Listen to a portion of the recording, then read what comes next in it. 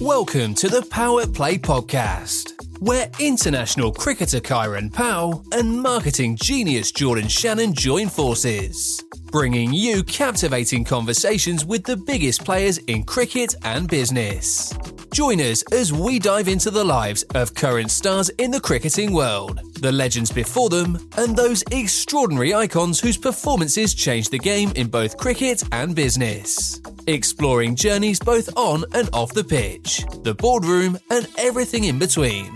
Get ready for an exhilarating blend of cricket, life, and business insights, with two insatiably passionate, infuriatingly no-holds-barred hosts, who, unfortunately for the rest of us, live and breathe this stuff for a living.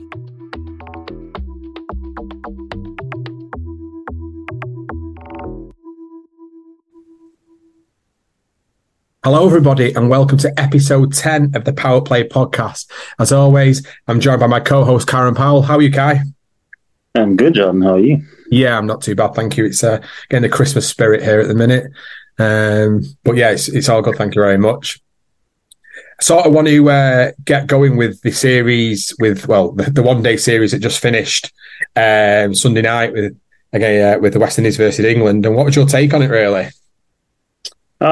Good series. Obviously, two teams that, young in the sense that, two teams that are progressing and building towards the next ODI World Cup. For England, it would be, I guess, a devastating blow having had a bad World Cup run and then trying to, I guess, restart the ODI leg of, the ODI format of things as a nation in the Caribbean in terms of building towards the next World Cup cycle. But for the West Indies, it was obviously huge victory. First time since 1998 that they've won an ODI series against England. And obviously, you had lots of players stepping up, Captain Shea Hope being Shea. Ford coming in on debut in that last match, having a good game. And, you saw lots of glimpses from a few players that, that's sort of what West Indies cricket's looking for. Obviously, they showed faith in Athenes and Casey Carty, and both had, some contributions in the series, which are good signs for West Indies cricket. So hopefully those two guys can obviously take heart from their performances as well and continue to grow. And then I think that Gudakesh Moti goes sort of under the radar, but he's a very skilled bowler. His control of line and length, understanding when to do what against who has been extremely impressive to me, looking at the West Indies bowling attack and sort of knowing that it's basically him and Alzari as genuine strike force bowlers, because O'Shane didn't play this last match as well, which puzzled me. But no, very, very good series, interesting series for two teams that are sort of, I guess, balanced level in terms of where they're at as nations right now. So it was a good series. Yeah, I think you mentioned there a little bit of this transition period for both teams that's going to have to take place over a period of time. I was so impressed with, I think, the fact that England obviously posted that such a large total in the first one-day international, and then for the West Indies to go and chase that, and which obviously Shea's innings was just superb. He showed, as we've discussed many times on this podcast, he showed all three types of an innings, from a test match style to the one-day style to then the aggressiveness at the end. And it just goes to show that, and like I said, we've discussed it many times, you are not just a white ball player or a red ball player. During an innings like that, you have to show that, resilience, the toughness, the mental toughness to go out and start the innings, to then obviously get yourself going and to finish it in the way he did. I thought it was absolutely superb. I really, really did. And I think it sort of give the whole team that confidence to think, England on paper and in previous years gone by have been a really, really tough team to beat. And they still are a tough team to beat, don't get me wrong. But we've gone out there and not only chased a really, really big total, we've done it in a fashion that shows that we can match these lads. And I thought it made a real statement, and it sort of set the series off to the standard it sort of remained throughout the other two games as well. Yeah, no, I think it's interesting for me, the whole Shea Hope situation, because I don't understand why people don't necessarily associate him or consider him to be like a great of one-day cricket yet, because I mean, you look at his numbers. I mean, he's matched Viv Richards and Sir Viv Richards and Virat Kohli in terms of joint amount equal innings to 5,000 ODI runs with only Babar Azam and Hashim Amla in front of them. Yeah, 16 ODI centuries. I think there are only maybe, if I'm not mistaken, maybe 2 people from the West Indies in front of him. And then you look at his counterparts at the same level. I mean, he's neck and neck. I mean, with the likes of a Babar Azam, who's sort of closest in terms of comparison to age and matches, runs, centuries, etc. And, you know, Babar Azam is obviously, after you come away from the Virats and all these other guys at the highest level of the game, and you're talking about guys that are performing now, it's sort of a Quinton de Kock, Shea Hope, Babar Azam type conversation. So yeah. I think people are going to start having to understand that this is truly a generational type player that we are experiencing at the moment, and understand that we are witnessing greatness here from Shea, for sure. Yeah, definitely. Do you think that the impact he'll have on that side will be seen now for a long time, because of, like you said, he is a generational top class player, and you mentioned him with all those top names. You've had Azam, you Quinton de Kock, you mentioned obviously with Hashim Amla. Lost my train of thought a little bit there, but do you think that has a real positive impact on that young group of players because he is such a good player that he instills that confidence within that side? I think it should do, but I think it's not even just the fact that he's such a good player. I think it's just the way that he lives, like his dedication to fitness and making sure that every single day he's doing what he can to get the best out of himself from a physical standpoint in terms of his preparation, the way he eats, the lifestyle he lives. You know, I've never seen him like out doing any like crazy partying or drinking, anything like that. You know, so he's fully dedicated and focused to being as great as he possibly can and getting as much out of himself as he possibly can. And I mean, you look at the results, because obviously earlier in his career as well, there was sort of a stigma around his well, it wasn't a stigma. He was a slow scorer in terms of he'd get runs, but they weren't quick enough for what the team needed, and the way one-day cricket and the way cricket on a whole was sort of shifting towards faster scoring rates. Right. But now you see over the past year and a half, his scoring rate has increased drastically to the point where he was the leading run scorer in the CPL this season. He's back in the West Indies T20 team as vice captain. For the series starting this evening. So again, as I said, it's constant work on himself as a cricketer non-stop, whether that's on the field, in the nets, you know, just always looking for little 1%ers. And that's all it really is. You know, it's never really the big things. It's more so being able to stay disciplined without supervision that's going to get you to that level, as opposed to anyone can do the right thing when there's coaches there, when there's a proper system, when there's proper infrastructure around you. But being able to not only do the right things when there isn't that in place, when you're at home on your own, but to do it for long periods of time as well, which Shea has shown. And I think that if he can sort of, I mean, he's going to have sort of a firm hand about it in terms of being the leader of the team as well, because he's not just the best player, but he's also the captain. So in terms of driving standards and what he wants and what he expects, and look, if you're not living up to that, I'm sorry, but you're going to have to go, because this is what this team and this region and the cultural shift that needs to happen. This is what needs to be done to ensure that you know, the West Indies get to where they want to get to. Yeah.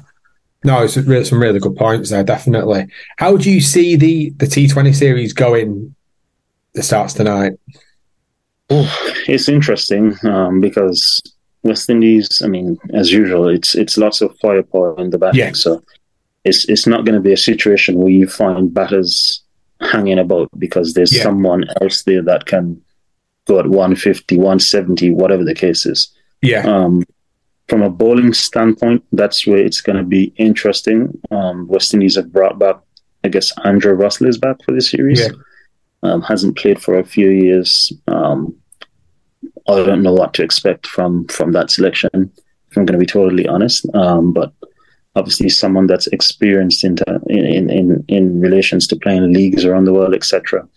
You've got, I guess, Jason Holder coming back in, and Akil Hussein coming back in as well, who's been on a high out in Abu Dhabi T10.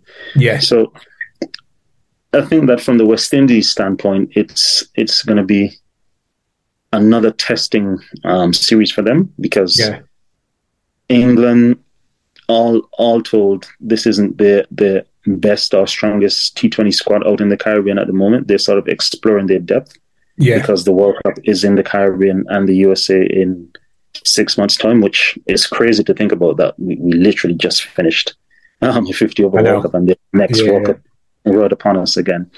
So it's an explorational period for both teams, to see where they're at, to see what they need, to see, I guess, if who they have at the moment will be in the reckoning, and if not, how quickly do they move on and give other people exposure at the international level, because 6 months is a very short time. In 3 weeks' time, it's basically New Year, and then we're racing towards that T20 World Cup again. So from an England standpoint,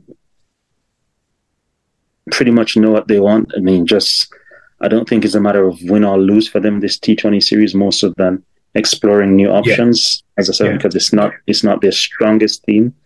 They would like to win, obviously, not having much success in the limited overs versions of things of recent times. So to build morale amongst the group and to try and get guys back in a good space, it would be great for them to win. But I don't necessarily see it as a be-all, end-all from an England standpoint.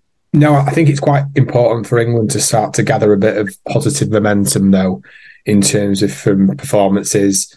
I think it's quite important to see Jos Buttler try and get some momentum from a performance perspective ahead of that T20 sort of World Cup, because I think he's going to be, he has been heavily criticised over his captaincy, but let's not, go around the fact that he's still arguably top 5 white ball players in world cricket from a batting perspective. The ability to go up to play 360 the way he does and how destructive he can be. I think it's quite important for England to get Jos Buttler firing, for the World Cup. He's going to play such an important role. No, 100%. Jos Buttler on his best day, we know what he can do and what he has done for a long period of time. Yeah. So it's for him. It's not a matter of, I would say personally, not a matter of getting him firing, but just getting his confidence back.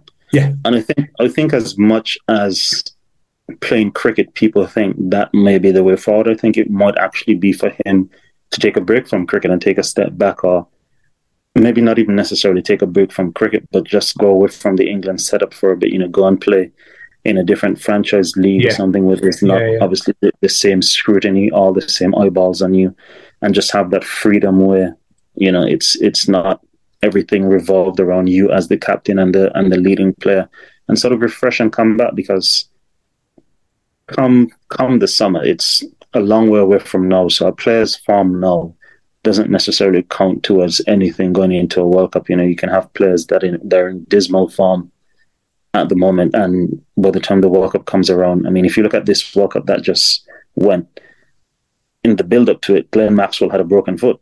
Yeah. So there was no talk of us seeing any of these heroics that he did on the cards, but look at his performances in the tournament, So, I mean, players will be ill and out of form, but he's not like a new kid on the block or anything. No. He's an experienced campaigner, lots of experience, and he'll be fine. Yeah, it's such a good point that you make there, that sometimes when it comes to form and things, the automatic response is for them to go and play more cricket, go and hit more balls, go and do this and go and do that, and play with freedom or that. What the point you made there about someone taking time away from the game is really sort of quite an impactful thing to say, because as a cricketer yourself, like I said, from the press perspective, like England over here, if Jos was to turn around and say, you know what, I'm going to go and play, I'm going to go and finish the BBL, play the last 6 games in the BBL, for instance, so I'm going to go and do this. That over here, in my opinion, would be perceived as being a money-orientated thing to do, for instance, or him taking away from England because of the pressures or something. And people probably don't sort of think about the actual mental aspect of just taking his parting way with England for a little bit. Like I said, taking his mind away from England, focusing on himself for a little bit. I don't think the press and people in England pick up on the importance of that, really, and it's such a good point you make. Yeah, I mean, you talk about players' mental health and all these things that are thrown about in this day and age. You look at a cricketer's life. You're on tour, whether it's with your country or through a franchise league, at the very least 6 months a year. More often than not, you're talking about 10 to 11 months out of the year. And so it becomes draining over time, because this is someone that's been playing for England for over 10 years. So you're talking about 10 months a year on tour for 10 years. Yeah. You literally, you have no time to yourself, no time to be a partner. You have no time to be a friend to your friends. You have no time to be a father to your kids. Credit goes out to all the people that marry cricketers. Emma's just in the background laughing. When you think about tour life, honestly, it's literally, it's sort of unfair, because like you go to practice. Practice may last for a few hours, whatever the case is. You come back, you've got to do rehab and all these other things. Yeah. Something that guys are absolutely in love with is golf. So guys go and then play golf after that. And then you still have to find time for your wife. You still have to find time for the guys with kids to go and spend time with it. Because at the end of the day, you're still, first and foremost, a husband and a father for the guys that have kids. Yeah. And you have to sort of know how to balance your life. So then people don't care about that. The media don't care about all of these other things. They literally only see what you do on the field. And it's so simple-minded to just see, this guy's scored runs, or this guy's out of form, he hasn't scored runs for whatever period of time, when there's so much more aspects to look. And again, these are people that should know this, because if you have, for example, the media start going into someone that's not an athlete, just going into their job every day and just videoing them all day at work. They'll understand the pressures of, oh my God, this camera's on me 8 to 4 every single day I get here, even when I'm eating lunch. They're trying to get a peek at me. Want to get home, they're outside of my gate. So, there's a lot of other things that need to be factored in. And then you sort of understand the pressures of being an athlete. And that doesn't even include traveling, which is, again, time consuming, going from hotel to hotel, taxis, buses, planes, all these other things. Yeah. I think with the Josh Butler thing as well, is it coming, leaving India in the way that England did, is constantly going to be on his mind. You start to probably not necessarily doubt yourself as a player, but you might be doubting himself as a captain. Could I have done this differently? Could I have done that differently? And then all of a sudden you're then thrown into this ODI series against the West Indies, and it's still at the back of your mind a little bit, and you've got a new group of players that you're now working with and stuff. And I think sometimes that, like you said, that break will have such a positive impact on not just him, but also the team, in the fact that they might feel like they get that captain back. He might have that, bit more of a spring in his step, or, from a mental health perspective, he's just in a lot brighter, a lot more chirpy, because he's had that time away. He's recharged the batteries and such. So, it's something that England needs to probably look at a little bit to make sure that ahead of the World Cup, that the key players, not necessarily the key players, all the players are at that peak performance at the right time. So hopefully that's something to keep an eye on. I honestly don't think he should have been on this tour. I don't think he should have been in near one-day cricket for an extended period of time, because England's next major assignment, I guess, is the Champions Trophy in 2025, if I'm not mistaken. Yeah. And so they could have at least given him until the English summer to sort of stay away from one-day cricket, get your bearings back, let's start getting our best T20 team together. I mean, just giving him the rest of the year off, and then, as they did with the build-up for the 2019 World Cup, let's get our best T20 team together for every series. From the start of the English summer going in, it's going to be our best players, and then obviously guys will go off to IPL and stuff and then come back prime and ready for the T20 is the approach that I have taken, because now he could have been, as I said, somewhere on holiday, just sort of completely decompressing, getting all that, just have a mental dump and just relax and spend Christmas with his family. No, definitely. I just want to sort of touch a little bit on the test series between Bangladesh and New Zealand. And with Bangladesh winning the first test and then New Zealand winning the second test, and looking at the sort of analysis of the game, the sort of sheer volume of spin that was bowled in the both test matches so far. As a batter, how different is it to sort of to face that continued sort of spin after spin after spin, rather than sort of what you see as an opener to, you might have 20 overs of pace, and then one end might be spin and sort of the varied amount. How does your mind sort of work when you've constantly got spin on?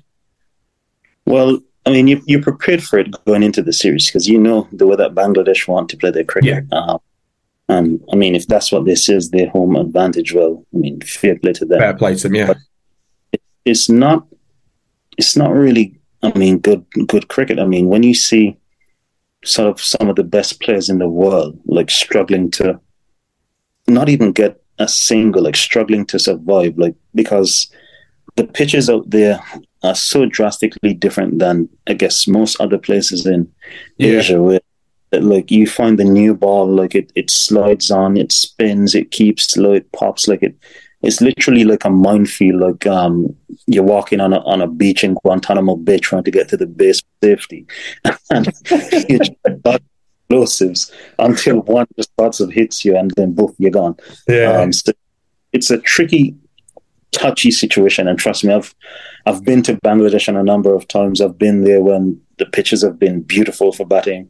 I've been there when it's been nightmares, and you just know, like, try and get as much as you can while you can, because like it's and I mean the scores in the games reflect sort of that, because I mean, you look at Glenn Phillips's performance in that second test match, that 80 would be worth probably 150 on a better pitch.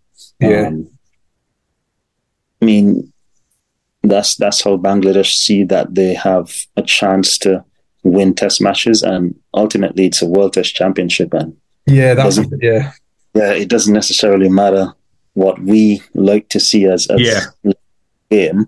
They have to try and find a way that they can get as many points as possible as a nation, and so this is their, I guess, their advantage, and fair play to them for doing that, because when they go overseas and they get green seamers, and that's again foreign to them, it goes in the other team's favour. So they're doing what they can sort of give themselves a chance.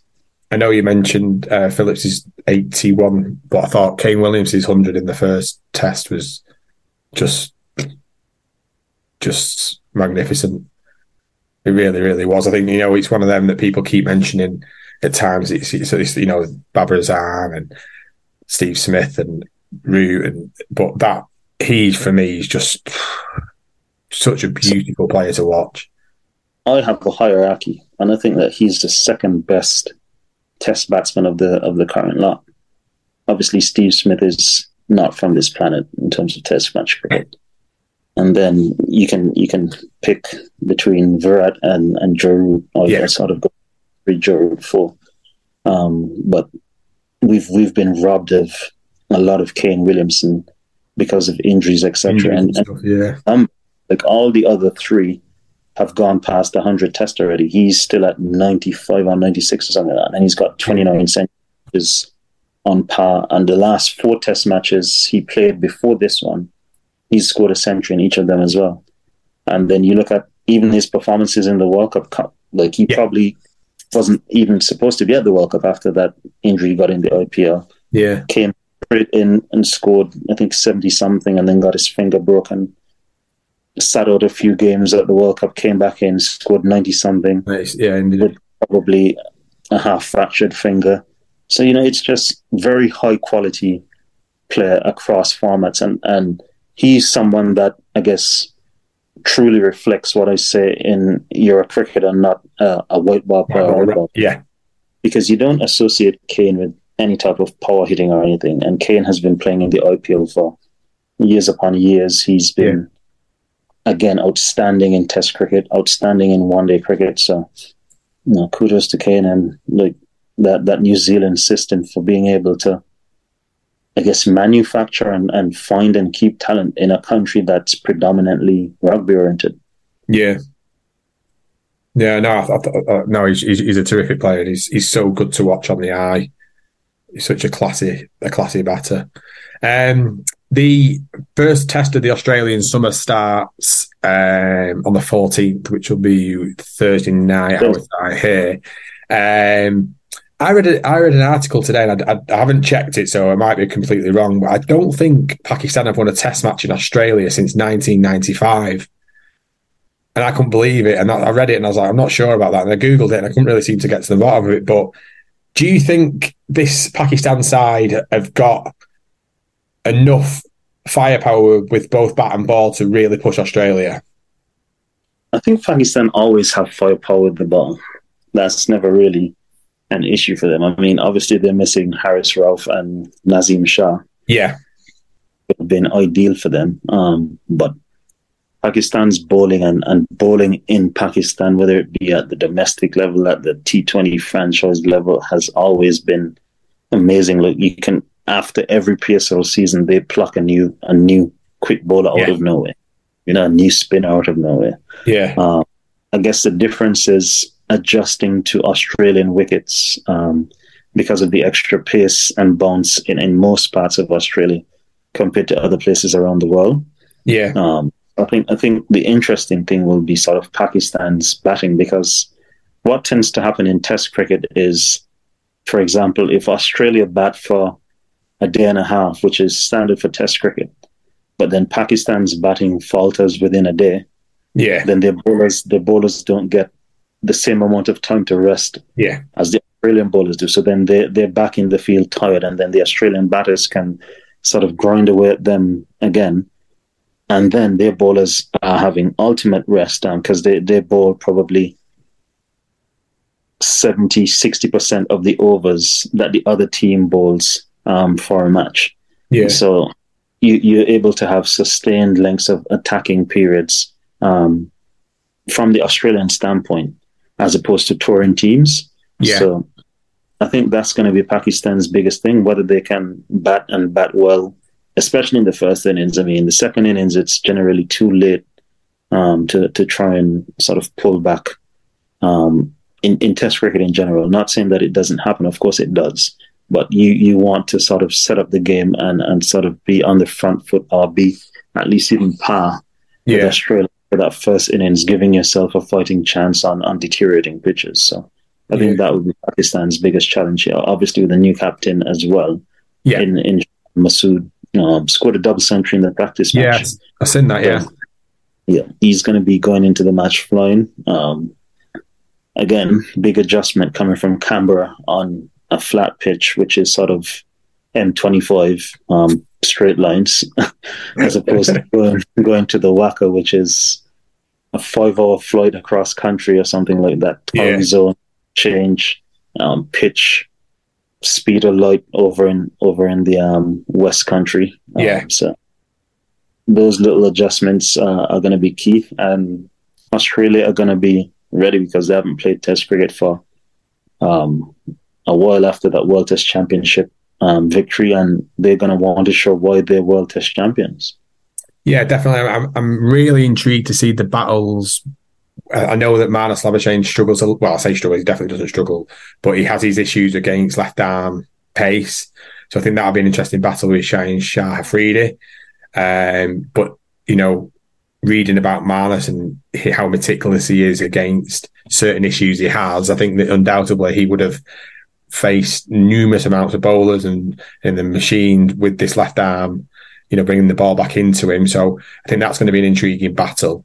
And I think that, will David Warner get the fairy tale sort of finishes to his career, really? Well, Manus is an interesting one, because I remember the first time I saw Manus when Steve Smith got hit by Jofra in the Ashes. Yeah. It was like, well, he had played before that, but obviously I hadn't taken any note of him, and he wasn't sort of like a regular or anything. And then the next time you saw Manus, like he just became a Superman or Batman of Gotham City or something, like just completely saving the world. Like he's just exploded, and his record in Australia is second to, well, I can't say second to none, I'd say second to two, which is Bradman and Steve Smith. He absolutely, like, he loves batting in Australia. Yeah. His numbers in Australia are astronomical. So whatever weaknesses or deficiencies he has, sorts of, I guess, they diminish when he's playing in Australia as opposed to outside of Australia. So it's important that they not only get him in early against a newer ball, but they get him out early as well, because when he gets in Australia, he goes and he goes and he goes. Yep. And on to the David Warner point, I mean, it's been an interesting build-up for him, because it's someone that, I guess, unfortunately, incidents he had in his youth sort of affects the way that he's perceived, not just in Australia, but throughout the cricketing world, because there's someone, if we're going to be totally honest, that is, if not the best, he's definitely top 3 best opening batsmen that the game of cricket has ever seen, full stop, across formats. I mean, he's got over 20 one-day and test centuries. He's got T20 centuries, amazing fielder, bowls a bit of medium pace and leg spin. Not sure that gives him any extra points. Definitely a proper cricketer, and the world of cricket will be a sadder place, a poorer place after these first 3 games, if he gets through the first 3 games. But I mean, for someone of that caliber, and I guess for a situation like him and his ex-teammate, well, he didn't really engage too much, but like something like what's been happening with Mitchell Johnson and him, who would have played alongside him for a long time. And I think Mitchell Johnson actually got taken off of commentary for the series or something. Oh, really? I read that yesterday, I think. So, I mean, it's gotten to those lengths, which is unfortunate, because you never want to see those things. And, those should never play out in a public forum anyway. Like, your ex-teammates, if you can have a phone call, like, you guys don't really have to talk again in life. It doesn't really matter. You don't live together. You're not playing together anymore anyway. So, say what you have to say to each other and just move on. But from a David Warner standpoint, I'm not sure that anyone in life deserves anything. We all get, I guess, sort of what we work for, based on the hand that we played in life. And he's definitely worked for at least the ability to have the opportunity to have something like this happen. Whatever happens now is up to him. The ball's in his court, because he's been selected for the first test match, and it's up to him to go and perform and get to that Sydney test match that he wants to be his farewell test. And if he does, so kudos to him, because, I mean, looking at the career he's had, it's one of the best that we've ever seen from an batter that started as a T20 player, Yeah, definitely. I just think with the Mitchell Johnson comments were just a little bit like, I don't know how to say it, a bit like, I want to try and stay irrelevant in this sort of situation thing. And it was just a bit of a disrespectful thing. I think that, as you probably know, you've played with numerous players, and you might not always get on with them, and you might not be best mates with them, but ultimately you've got respect for your teammates, because they've been there on the, playing with you, and they've had your back, and so on and so forth. And there's got to be an element of respect throughout that. And I just don't think those remarks were necessary. Like you said, if you did have an issue with him, you just pick up the phone, or you question, you do it in a respectful manner, to be honest with you. I just think it's a little bit of a shame. And it's sort of, the whole Australian community and world cricket should be behind David Warner and hope that, he goes out in the way he deserves to go out, because, yes, he made some mistakes like you mentioned, but, he served his time. He held his hands up, and he's come back a much better person, I would imagine, and a much better person for the changing room and the environment and for Cricket Australia. So the country of Australia and these pundits and people who are making comments have got to understand that, mistakes do happen, but ultimately, like, you've got to, move on a little bit and support him, and hopefully that he does go and, like I said, he's in the first test, so he goes and gets that dream finish in Sydney. Yeah, and as you said, Johnson, I guess, could have dealt with it better, because he said he lashed out based on a nasty text or something he had gotten from Warner, probably in the week before or the week of. Yeah. But he could have responded in a text message, or just picked up the call and picked up the phone and just called him and said whatever he had to say. But unfortunately, it's played out this way. So, no. I mean, hopefully that's the end of that, and we move forward. Johnson sorts of gets reinstated into commentary. Warner has the farewell he wants, and the world keeps spinning, and this stuff stops. No, definitely. And just like I said, it's different ways of handling stuff, and that's that, and that's life, I suppose. At the end of the day, I just think it's going to be a really good series. I do think Pakistan are possibly missing a right arm off spin option potentially, with three of the Australia top 5 being left-handers. I think that might be a little bit of a, something that they might miss a little bit. And I think, you being a left-hander yourself, someone having that right hand off spin option, it might just play a little bit of a part, really. Are you big on this matchups thing? Yeah. Really? You're a big believer in that? A little bit, yeah. So what happened to cricket pre-T20 and all these matchups? I won't say my key thing on matchups, but I just like to, I don't know, I look at that and I think about the top, I look at that lineup for Australia and I think that is what I'd like to pick a top right arm off spinner against them. Interesting. I'm not necessarily big on it. Look, I think bowlers, like good bowlers, will find a way to get wickets. Yeah, I get that. I 100% understand the concept of someone having, I guess, less control of a ball going away from them than coming back into them, because there's more chance of outside edge, etc. Yeah. But I don't know. I just, it's like, for example, telling a seamer only to bowl outswingers to left-handers or right-handers, whatever it is, So do you not see that, like a left arm quick, bringing it back in, like we mentioned there with Marnus and Shaheen Sharifi, do you not see that as a battle, or do you see that as you should be able to do that anyway, sort of thing? I think every ball's a battle in international cricket. Yeah, I get your point. And you're talking about the best of the best on either side. I mean, you'd be surprised to see that a leg spinner gets maybe left-handers out more than he does sort of get right-handers out. I mean, Gudakesh Moti sort of alluded to it before the last ODI there, that he prefers actually bowling to left-handers because they do try to take him on a bit more. And so he gets left-handers out a bit more than right-handers who are obviously more cautious. Yeah. And he sort of has to work harder to get those wickets. Right. No. Fair enough. Well, you put it right on my toes then, anyway, asking that. So thank you very much for all joining us tonight. Kai, thanks so much. Extremely insightful as always. I can't believe this is episode 10. It's flown by, and we've got plenty more planned. Some exciting guests hopefully in the pipeline. So please like and subscribe to our YouTube channel, and also keep tuning in on Spotify and YouTube, plus any other platforms that are out there. So thank you very much, and stay tuned.